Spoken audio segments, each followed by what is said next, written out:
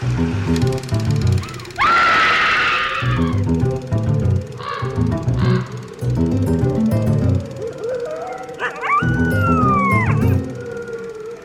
everyone, and welcome to Scream Scene, the horror movie podcast where we watch every horror movie ever made in chronological order, and then we rank them from best to worst. I'm Ben. And I'm Sarah. It's It's Halloween! Thank you for listening to the show today. You're turning it into George Takei a little bit. How are you doing on this great, fantastic day, Ben? I am doing pretty well, Sarah. How about yourself? Pretty good. Do you like my costume? Yes. Yeah, it's Halloween, so we dressed up, and if this was a visual medium, then you'd be able to see these amazing costumes that we've put together. We are dressed up like our icons for the podcast, so I look like a red-headed bride of Frankenstein, and Ben looks like a Dracula. Yes. Yeah. And we put a lot of effort, so I really hope you enjoy the oral quality of our costumes. Yes. I can talk like this for the rest of the episode if you prefer. I don't think so. Okay. I don't think that's good show. Is that not good show? It's not good show, Ben. Okay, alright. So what will make this a good show is if you tell me what we are watching today. So today we are watching Horror Island. Awesome. From Universal Studios. That is wonderful. Mm-hmm. So it's an island where only horror happens? Or is it like an island, when people are like, if you were stuck on a desert island, like what 3 movies would you bring? On Horror Island, you can only bring horror. So I think we're probably going to end up having some genre discussion about Horror Island, despite the title. Okay. Because while it's a Universal film, it's from the B-movie department, the same department that brought us The Mummy's Hand, and it's from an original story by Alex Gottlieb, but it seems to very much be in the mold of the old dark house mystery thriller model. There's a ton of characters, some of whom are comic relief, and they're holed up in a big isolated house on an island with a killer who has a mystery identity. So it's an old dark house on an island story. Yes. Okay. But it's called Horror Island, so... That puts it firmly on the we should watch this to determine where it stands list. Yeah. So the screenplay for Horror Island is by Maurice Tom Bragel and Victor McLeod. When I saw that name, I was like, oh, I recognize that name. What else has Victor McLeod done? And he would later go on to be one of the 3 credited screenwriters of the 1943 Batman movie serial. So... Okay. Directing Horror Island, Universal hired a man named George Wagner, who would go on to have a long career at the studio, doing other horror movies as well. And also has a Batman connection. Yes. So, Wagner was born in New York City in 1894. He trained initially to be a chemist, he served in World War I, and he started in Hollywood as an actor in 1921. He transitioned to directing in 1938, initially directing westerns. Mm-hmm. Horror Island was Wagner's 14th film. Okay. Since 1938. What year is it? 41. 14 films in 3 years? Is that low? That's high. I don't know. It's so weird trying to think about it, like how much they churned these things out. And there was like one time there was an actor who did 14 films in a single year. Yeah, it's because he was working in the B-movie department. That's how these things are getting churned out so fast. Which, to wit, Horror Island was shot back-to-back with another George Wagner Universal Studios horror B-movie, Man-Made Monster. Oh. And the 2 were released together as a double bill. Double creature feature. Right. Specifically, they were billed as co-features, meaning that in terms of advertising, neither one was considered the A or B picture.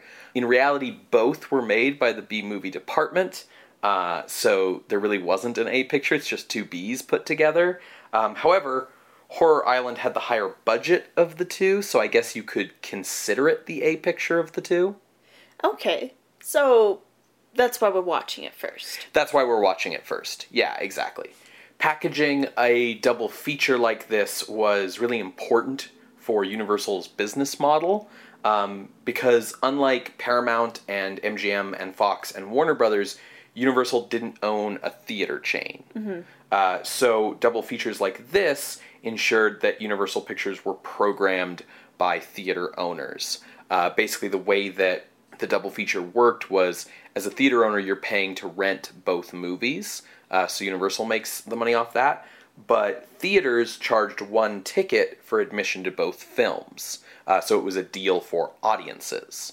Now, at first that might seem like that's a shitty deal for the theater owners. Yeah. And also, why would the studios bother with producing like twice as much content, right? Yeah. Like, Universal's programming this double feature to make sure Universal movies get seen, but like, why make the extra movies?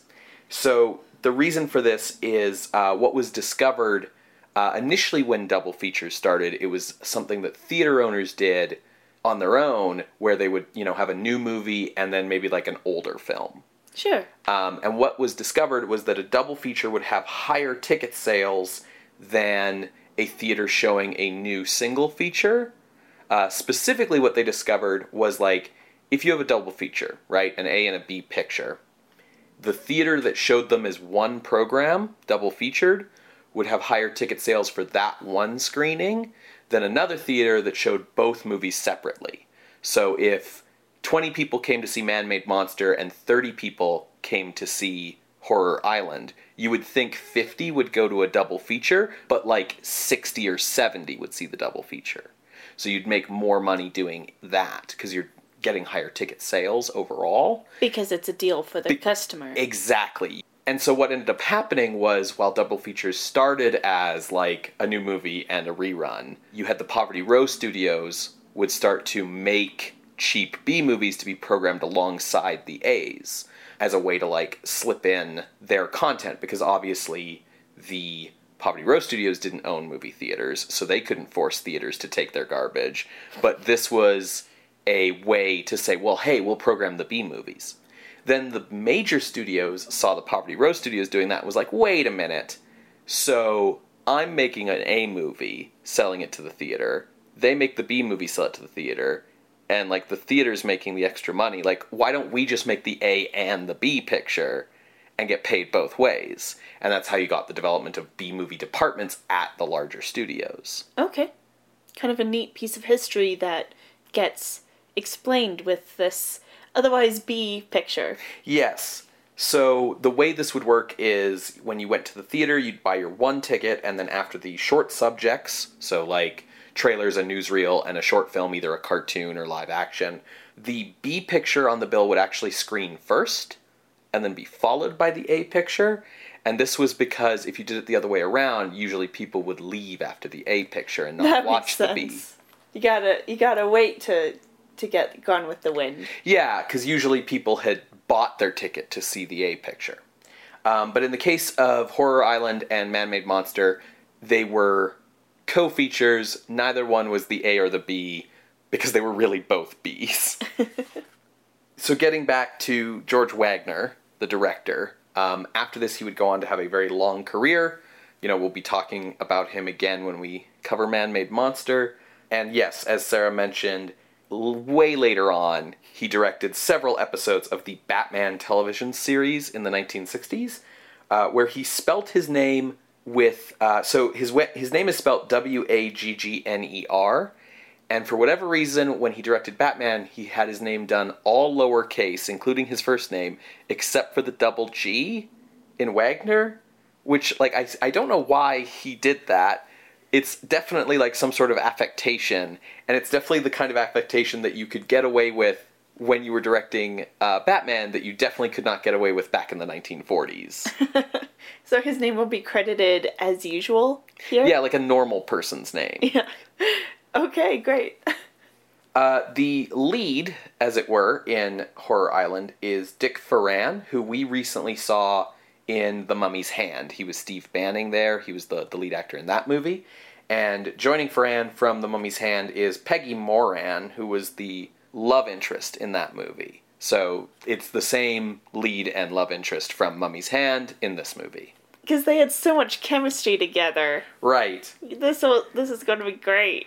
Ferrand had made one movie with Universal in the interim, which was Four Daughters, which was the movie that starred all four Lane sisters, and then had the sequels Four Wives, Four Mothers, like two different sequels. It was a trilogy.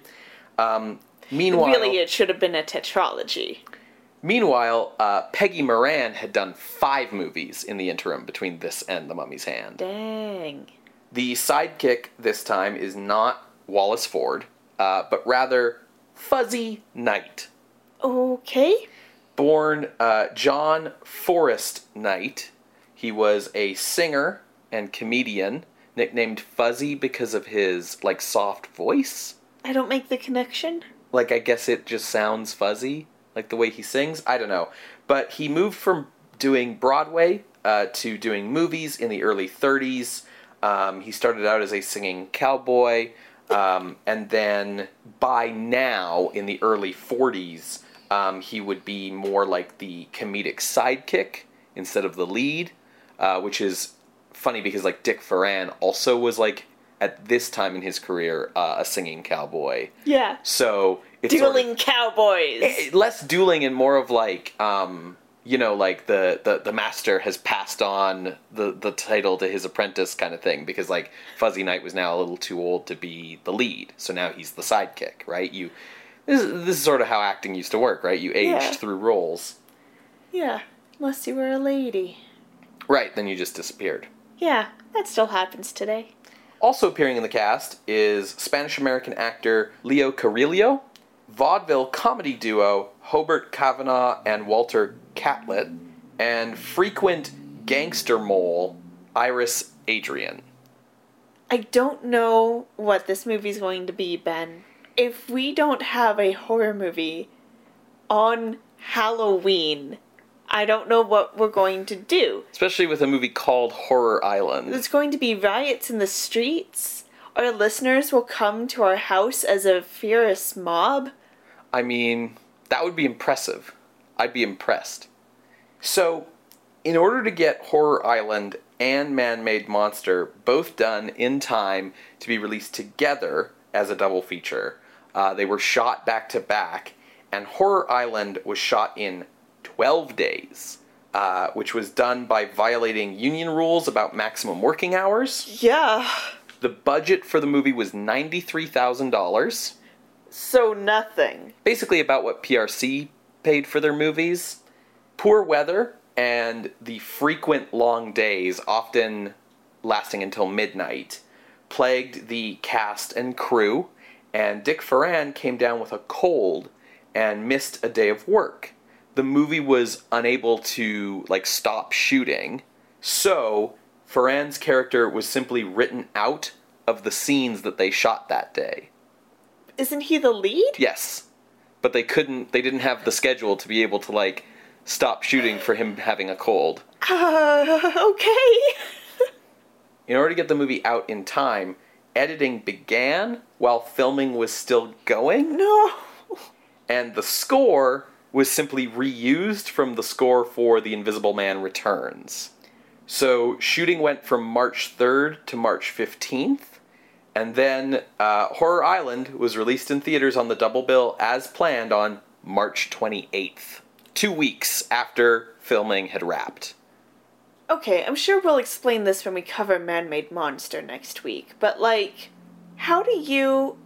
I guess if they're filming back-to-back, is that hey, we finished filming this one, now we're filming the next one? Or is it during the day we shoot this one, and at night we shoot the other? No, so that was the situation with King Kong and Most Dangerous Game. Yeah, so that's what I was imagining with this. This wasn't that, mostly because it's the same director and the same crew, so that would have been working for, 24 hours a day. Exactly, that's why I was what is happening? back to back, it's the first thing you said. They shot one movie, and then without stopping working, they went into shooting the next one. Sometimes what you get nowadays is movies that shoot basically simultaneously. You get this with, like, big-budget Hollywood movies that have, like, series. Like, all 3 Lord of the Rings movies or all 3 Hobbit movies were all shot all at once. So, you know, one day they'd be shooting a scene from Two Towers, and the next day they'd be shooting a scene from Fellowship of the Ring, right? Like, just all over the place. But yeah, in this case, it was one movie was shot first, and then the other was shot right after. Yeah, I couldn't find really much of anything on critical response for this movie.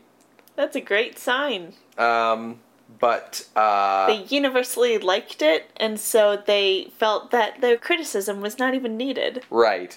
Or no one went to go see this double B movie. But that was the whole reason they made it a double bill, so more people would see it. But it is available on DVD as part of the Universal Horror Classic Movie Archive, which is a DVD box set, basically, of the Universal horror movies that, like, don't fit into, like, franchises, basically. Sure. There's no place to rent it online or anything? No, it's not They available. don't give a fuck. They were just, like, slap it on a DVD disc and sell it to the people who will buy it. Yeah, it's... The 5 people. Yeah, it's not anywhere online streaming currently. Well, folks, if you want to watch along, find that DVD and watch along, and we will see what this movie has in store. I am optimistic. See, I feel like sometimes it actually helps a movie to go in with lowered expectations. Sure, you've successfully lowered my expectations. I'm just thinking, like, is my expectation of it's a horror movie going to be fulfilled?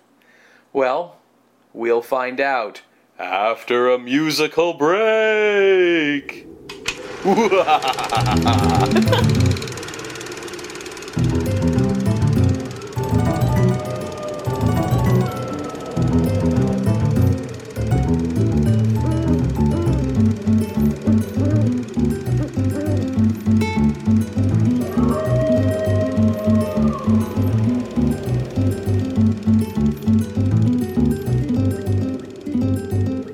Well, welcome back to Scream Scene.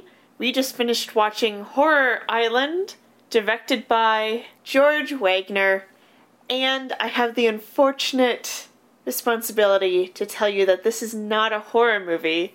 It is an island, but it's not a horror movie, and it's not a horror island. On Halloween, Sarah, nothing is more sacred than the art of trick or treat. Well, and I apparently tricked the hell out of you because this isn't a horror movie. I mean, I didn't do it on purpose. It was kind of a treat. I did have fun in watching this movie. I'm glad you did, because I did not. Yeah, sure, okay. I mean, it's not a treat as in, like, oh, that was good, despite it not being a horror movie. It was like, this is real dumb. It's very dumb. I'm just having a fun time watching this be dumb and bad. I was really enjoying myself until it, like, kept going. Like, I was into it, and then I stopped being into it. I got into it when they reached the island. Yes, I got into it when they reached the island. Like, the first 5 minutes I was good, first 5 or 10 or whatever, and then when they got to the island I was like, okay, things are picking up. There was a point during the island stuff where I was like, no, I just want this done. I just want this over. It is, like, a solid 60 minutes, though, so it's quick. Yes. Yeah, so you don't have to worry about it dragging on too much. It's, you know... Could have been a 40-minute. Oh, for sure. Anyways, Ben, tell our lovely listeners what joy they missed in not watching this movie. So Horror Island is very much in the old Dark House vein, but it's also in the same way that The Mummy's Hand kind of took the plot of The Mummy and turned it into, or injected elements of an adventure movie into it. This movie kind of takes the Bat Whispers formula and injects some adventure movie into it. There's a lot of bullshit in this plot. I'm going to try and simplify it as much as possible. Our hero is Bill Martin, and Bill Martin has no money. He's fucking dirt poor.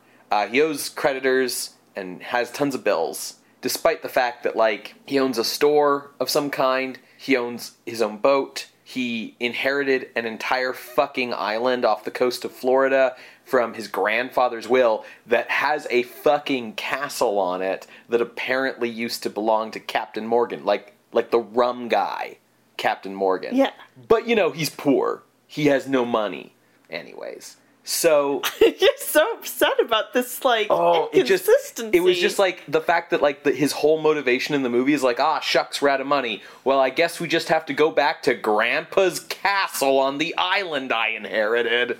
Fuck. You're so upset. So, Bill's best friend / comedic sidekick is this guy named Stuff. And they're on a boat. And there's this sailor with a peg leg who's looking for them. He's played by a Spanish actor, but I think he's supposed to have a French accent. I think. It kept changing. Yeah, it's all over the place. But this sailor's looking for them because he's found a map to Captain Morgan's lost treasure on Morgan Island. While Bill and Stuff are doubtful of the map's legitimacy, the pirate guy, the sailor guy, he's pretty... listen, he's dressed like a fucking Halloween costume pirate. He does not look like a 1941 sailor. He looks like the only thing he's missing is a parrot. Anyways. He has the peg leg. He has the earring. The bandana. Like, it's just... It's enjoyable. So, he's convinced of the map's legitimacy because he's getting followed around by a dude in a black cloak and a black hat who skulks around in the shadows called the Phantom, who seems like he's supposed to be the movie's big villain. And if anyone is, like, injecting horror into the early parts of the movie, it's the Phantom. And it feels like the Phantom's identity, you know, because he's called the Phantom and he skulks around in the shadows all the time, should be like some big mystery where we get like a reveal at the end, similar to like the Bat in The Bat. But it doesn't matter. And your first big clue that it doesn't matter is they start just showing you his face, just openly, and it's not anyone you already know, so... Anyways, the Phantom manages to get half the map, so our heroes only have the other half. They take it to an antiquarian who examines it. This character is known as the Professor for the rest of the movie. I think in the credits he's given an actual name. They said his name too. But they also just call him the Professor. Yeah. So they take it to the Professor to get it authenticated. And the Professor's like, yeah, this is a fake. So's the other half that crazy dude in the black cape brought in. And they're like, so... But he does say that, you know, people fall for these fake maps all the time. Don't feel bad about it. And they're like, a get-rich-quick scheme by hosting tours to a haunted island with, like, a treasure hunt excursion halfway through. So they're basically selling tickets to bring people to this island to get money. The island that Bill Martin owns with the castle on it. Yes. So the shtick is, you know, now they're going to fake a treasure hunt. You know, the idea is they've gone ahead to the island and, like, rigged the castle that they own up with a bunch of, like, equipment to, like, fake ghosts. You know, like a sound system through the whole castle, and there's, like, a little radio room with, like, speakers and, like, a microphone and, like, you know, all kinds of effects and things that are, like, controlled from, like, a hidden control booth, because they don't have any money, but they definitely have the money to retrofit an entire castle to fake ghosts in it. Yeah, this castle that they own. Right. So... yeah, so they have this get-rich-quick scheme now. So they get all these people on the boat to go to the castle, and it's like your standard old dark house coterie of a lot of unimportant characters. There's Bill's cousin George, who wants to buy the island for mysterious reasons. There's a fucking gangster and his, like, girlfriend. A lot of comic relief characters. Also, there's this, like, dude from the government who keeps trying to get Bill's attention, and, you know, Bill thinks it's, like, the IRS or something, so he keeps brushing him off. And, like, if you've seen a movie in your life, you'll know right away, you're like, oh, but he actually wants to give Bill a ton of money or something. Like, that's just how that gag always works. But he ignores that guy, and they make it to the island. The castle's very spooky, probably because it seems to have been assembled out of set pieces from earlier Universal movies. Like, we're just gonna have the door from Carfax Abbey here, and the staircase from the old dark house there, and the fireplace from the Raven over here, and it's all rigged up with a bunch of ghosty nonsense. But of course, pretty soon stuff starts happening that, wasn't part of the plan, and Bill's all, oh, stuff, like, that was a good job you did with that, and he's like, oh, I didn't do that, boss, because the Phantom's there, causing shenanigans. Being a menace. Ah, that's good. I like that. It's a Star Wars joke for you on this horror movie podcast. So about a movie that's not a horror movie. So people start dying. The Phantom kills the gangster first, and then everyone else sort of starts to get picked off one at a time. Which, like, at least that happens. At least it's a movie that understands that the reason you have a giant cast of characters is so that you can start killing people. Even though their deaths don't have any weight, they're like, oh, he's dead. Huh. Well, let's head back inside and continue looking for the treasure. Yeah, nobody gives a shit that anyone in this movie has died. Also... Even his fucking cousin. Yeah. Who gets pulled off screen by the Phantom, and we don't see his death, but they discover his body in a suit of armor that falls off a pedestal, and it's like, how... He would have been dead when the Phantom put him in the suit of armor. How did you do that? And quickly and silently, without anyone noticing. It was the best part of this whole movie. So the castle, like, doesn't make any sense because this movie's dumb. Like, it has, like, a torture chamber in the basement. And, which is great. Like because all, of course it does. Yeah, like suits of armor, like all the things you would expect a full castle to have. Like, it has everything. It's not, like, abandoned or anything. Like, this dude who's so low on money just owns a fully stocked out horror movie castle. But anyways, people are getting bumped off one at a time. No one seems to care. And the main thing that started to try my patience with this movie is every character, whether they're the comic relief, whether they're the main heroes, whether they're the villain, everyone in this movie is an idiot. No one in this movie has more than 2 brain cells to rub together. They are all supremely stupid. And it just gets really tiresome after a while because the movie definitely thinks that's endearing. And So, the big twist of the movie, eventually, is that the Phantom gets killed.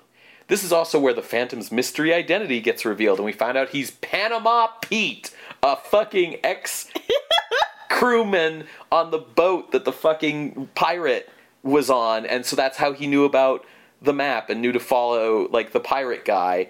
It doesn't matter. And also, like, at this point, you're like, you're 45 minutes in, you're like, but the Phantom's dead, like, what is there left? And it's like, well, but who killed the Phantom?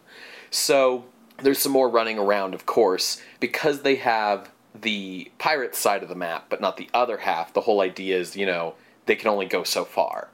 And the other person who has the other half can only go so far.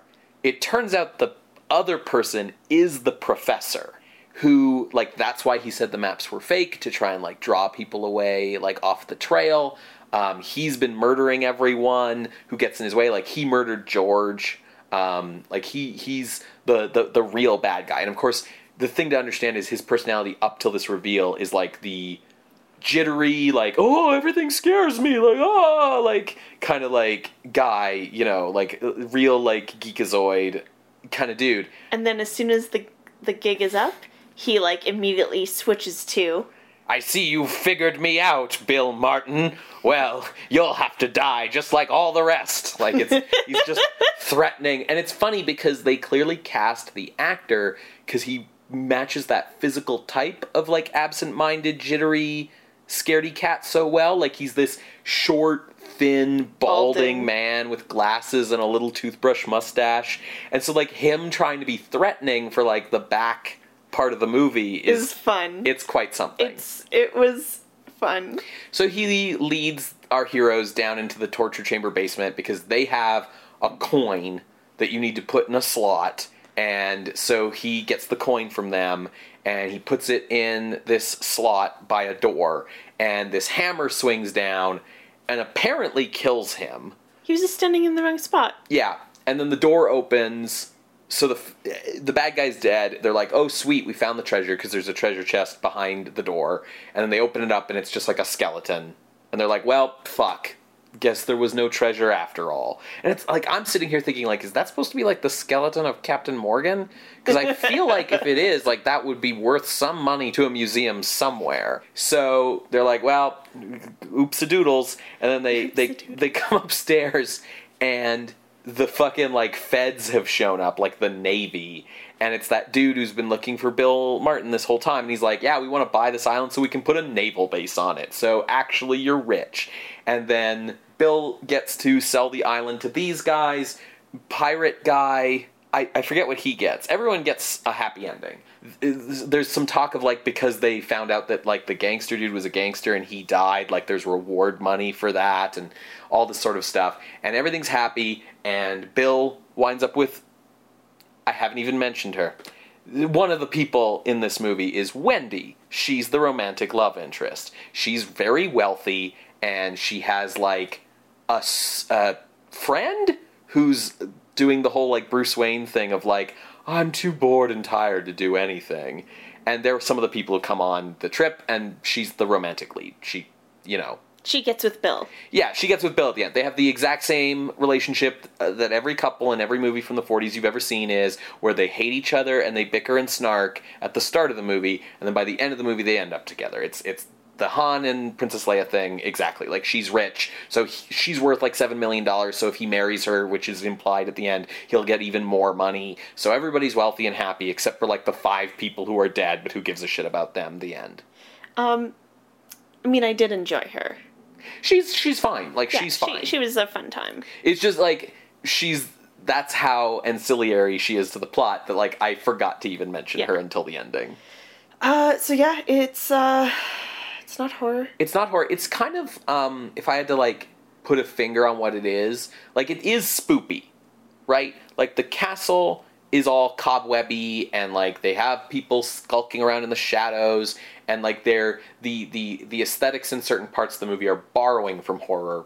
It's well shot. Like, I think the cinematography has a lot of nice shadows and stuff in it.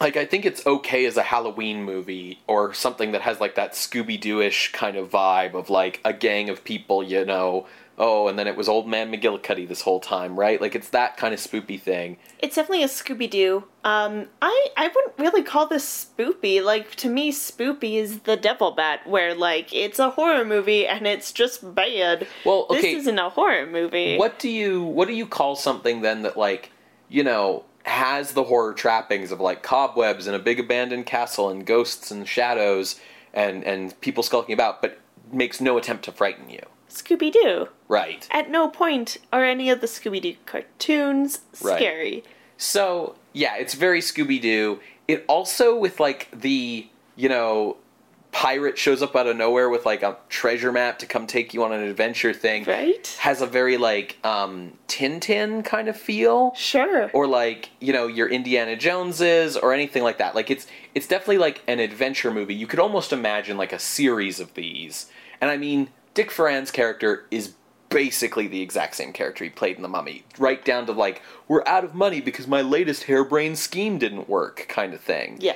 And you can sort of, like, imagine a series of these movies that's just, like, one more crazy adventure, like, after the other. It's very that kind of thing. It just so happens that this one's the Halloween special, right? Yeah. You know what I mean? Totally. Like, that's what this is. This is an adventure movie where the characters just happen to go to a slightly Halloween-themed place or something, right? Yeah, I would agree with that. I don't think there's anything else to really talk about with this movie. Other than, like, I just wanted to say that I think it managed a good job of not looking cheap. Yeah, that's fair. Like, there's a lot of sets. I made fun that, like, the castle's, like, built out of pieces of old set, but it does help you have a whole castle for them to explore. It's not the same room over and over again. They've got the boat, they've got the pier, they've got the wharf. Like, there's a lot of locations in this, which is something you don't normally see in, like, cheap B movies. And, you know, the cinematography is very competent. It's done by a crew that knows what it's doing. And I think ultimately that's the difference between maybe, like, a studio B movie and, like, a Poverty Row B movie. Is, like, Poverty Row movies were made kind of just by, like, rank amateurs, really. Like, people who either didn't, couldn't make it in the majors, right, is really what it is. Whereas, like, if you're watching a B movie from a real major studio, it's still at least people with, like, a base level of competency. You know what I mean? Yeah, I mean, like, I don't want to badmouth the crews of Poverty Row Pictures, because, like, they're just trying to make it in the business. Sure. But, like, it might be amateurs, might be people still cutting their teeth on things. Whereas in a studio picture, you're more likely to have people who have past experience and know how to make a movie quickly, competently. Exactly. I will say, quickly, yeah, this movie just screams on by. Like, it part of the reason why it felt like the deaths had no impacts is because they're like, we gotta keep things going. We gotta keep shooting. We're not gonna take 5 minutes for the gangster's wife to be like, no, my husband, I'm sad, or whatever, or even for, like, a full interrogation scene she gets. Like, it's just like, let's just, like, go to scene to scene to scene very quickly, do, like maybe we'll reshoot a scene if someone flubs a line. It's not that cheap, but it's definitely, like, its pacing is just very, very quick, to the point where even the death of the Phantom is explained in a very quick line, where, like, if you weren't quite listening, if you were out getting popcorn, too bad. Yeah, this is the guy who you're led through the whole movie to believe is going to be the big villain, and I get that it's kind of like a clever twist to kill him and then have this other reveal, but it is very much like, oh, well, the Phantom's dead. Yeah, it turns out he was Panama Pete. Okay, well, moving on. Yeah, and it's really hard to get a beat on, like, how you're supposed to be reacting to a lot of this movie. I do feel like that pacing, and also, like, combined with some of the characters who are in this movie, like, they're all types, right? They're all just stock character types, and it feels like this movie was, definitely not meant to be something that you as an audience were supposed to ever be emotionally involved with on any level. This is supposed to be very much just disposable entertainment. Yeah. Just something that you would watch to kill an afternoon, and it's fun, and, the characters, the 10 characters who go on the expedition, it really feels like someone going like, well, we'll throw in, a bumbling cop for people who find that kind of character funny, and we'll throw in some gangsters for people who like gangster movies, and we'll throw in, you know what I mean? Like, because they're all just such exaggerated stereotypes. Yeah, it's like a stew, Scooby-Doo. Right. Where are you, Stu? I'm just mixing and matching. So, the thing that I think we forget sometimes is that there was this era when movies were much more disposable entertainment. If I go out to a movie with you, right, we're going to pay $12 a ticket for each of us, and then, like, with popcorn and drinks, like, it's probably $50 for us to go see a movie. So, therefore, like, it better be kind of worth the effort. It better be good. It better emotionally involve us. It better justify being on a big screen. It better knock our socks off. And this was an era where, like, you paid a dime and you got, the 2 movies and the short subject and the newsreel and the trailers and everything. The dime that you were paying wasn't, it was nothing, right? It was cheap, it was affordable, it was accessible. And so, when the movies are cheap, it doesn't bother you so much if a movie like this is just kind of throwaway whatever that you're going to forget by the next week. Whereas, like, kind of like how we feel about reality TV, or even like the trash TV I watch on Netflix. Yeah, exactly. Like it doesn't bother you if a show on Netflix kind of sucks, because, like, you paid $10 and got this subscription to all this stuff.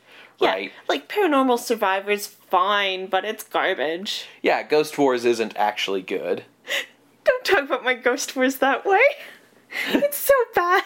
So, that's what I just wanted to point that out, because, like, if you went to the movies and you saw a movie like this, I think today you would be like, what the fuck? Like, yeah, I would be like, give me back my money. That was only an hour. Yeah, exactly. An episode of Mad Men can be longer than this, like... And more emotionally engaging. Yeah. So I just wanted to say that about this, that, like, yeah, it's kind of throwaway fluff, but it's also not... meant to be anything else. And it's also not, like, actively bad, the way that some of the other B movies we've seen are, right? Like, my mind is going to, like, something like Crime of Dr. Crespi, where it's like, was that even a movie, technically? Torture Ship is what I thought of. Yeah. That's like bottom of the list. Exactly. So that's what I mean is like, this isn't what you wanted it to be. It's not what I wanted it to be. And it's not a good movie, but it's also like not actively bad either. It's just filler. Well, so we are agreed for sure that this movie is going to be added to the miscellaneous part of the list. If you'd like to see the list, see the other miscellaneous films on the list, you can go to screamscenepodcast.tumblr.com. While you're there at the list, check out some movies that are actually horror movies, and check out maybe the movies on our top 10. Treat yourself. I'm so upset that our Halloween episode movie, which has the title Horror Island, turned out to not be horror. Yeah, I feel duped. And it's not your fault. It's not my fault. But it does mean that we should really take a look at Man-Made Monster before we watch it. Well, the thing about Man-Made Monster and what gives me hope is that it stars Lon Chaney Jr. Okay, so I feel like we have to do the episode anyways, because it's Lon Chaney Jr. And yeah, it's his first movie with Universal. It's his first horror movie, and it's the movie that got him the job in The Wolfman. Okay. Well, I will take comfort in knowing that The Wolfman's coming up soon, because that's such a good movie. If you would like to contest, maybe you want to contest the ranking of Horror Island, you can do so by submitting to our appeals box on Tumblr or contacting us directly at screamscenepodcast@gmail.com. Feel free to contest any other ranking that we have done. You don't just... It's not like you can only... Yeah, or you can also just ask us a question. If there's a movie maybe that we've missed somehow going forward that you want to tell us about, really just drop us a line. You can also talk to us directly through Twitter @_ScreamScene. Scream Scene updates every Wednesday on SoundCloud, iTunes, and Google Play. If you can leave us a rating or a review on iTunes or Apple Podcasts, we'd really appreciate you leaving us a rating or a review. You can also share the show on social media, Twitter, or tell a friend about us. Just any word of mouth that you can help spread around about the show is really appreciated. We very much appreciate our audience. You're a dedicated bunch. Another way you can help out the show is by going to patreon.com/ScreamScenePodcast, where you can become a patron of the night for as little as $1 a month. This whole month, we've been doing special content, including music by me and multiple short fiction from Ben. So there's a lot of exciting stuff to check out for this past month, in addition to our regular bonus audio cut from past episodes or your monthly fiction. That's right. And those are available to $5 and $10 patrons, but the bonus Halloween music is available to anyone who's a patron at any level. So you can hop on over to patreon.com/ScreamScenePodcast to take a look at that. And, if you can only support us for a couple of months, and then you need to drop out, or you support us at the full $10, grab everything, and then skedaddle after 1 month, we get it. But however you can support us, it's greatly appreciated. It's rough out there. We get it. If you can help us out, even just talking about us to your friends. I guess after today, it's no longer technically spooky times, but really, it's spooky times in your heart all the time. Yes, that's right. As long as the cobwebs stay within your heart, Halloween is year-round. Yes, the spirits have done their work. I now know to keep Halloween all the year. So next week, we're going to be watching the other half of this double feature, Man-Made Monster, starring Lon Chaney Jr. Well, we will see you then, creatures of the night. Bye. Bye.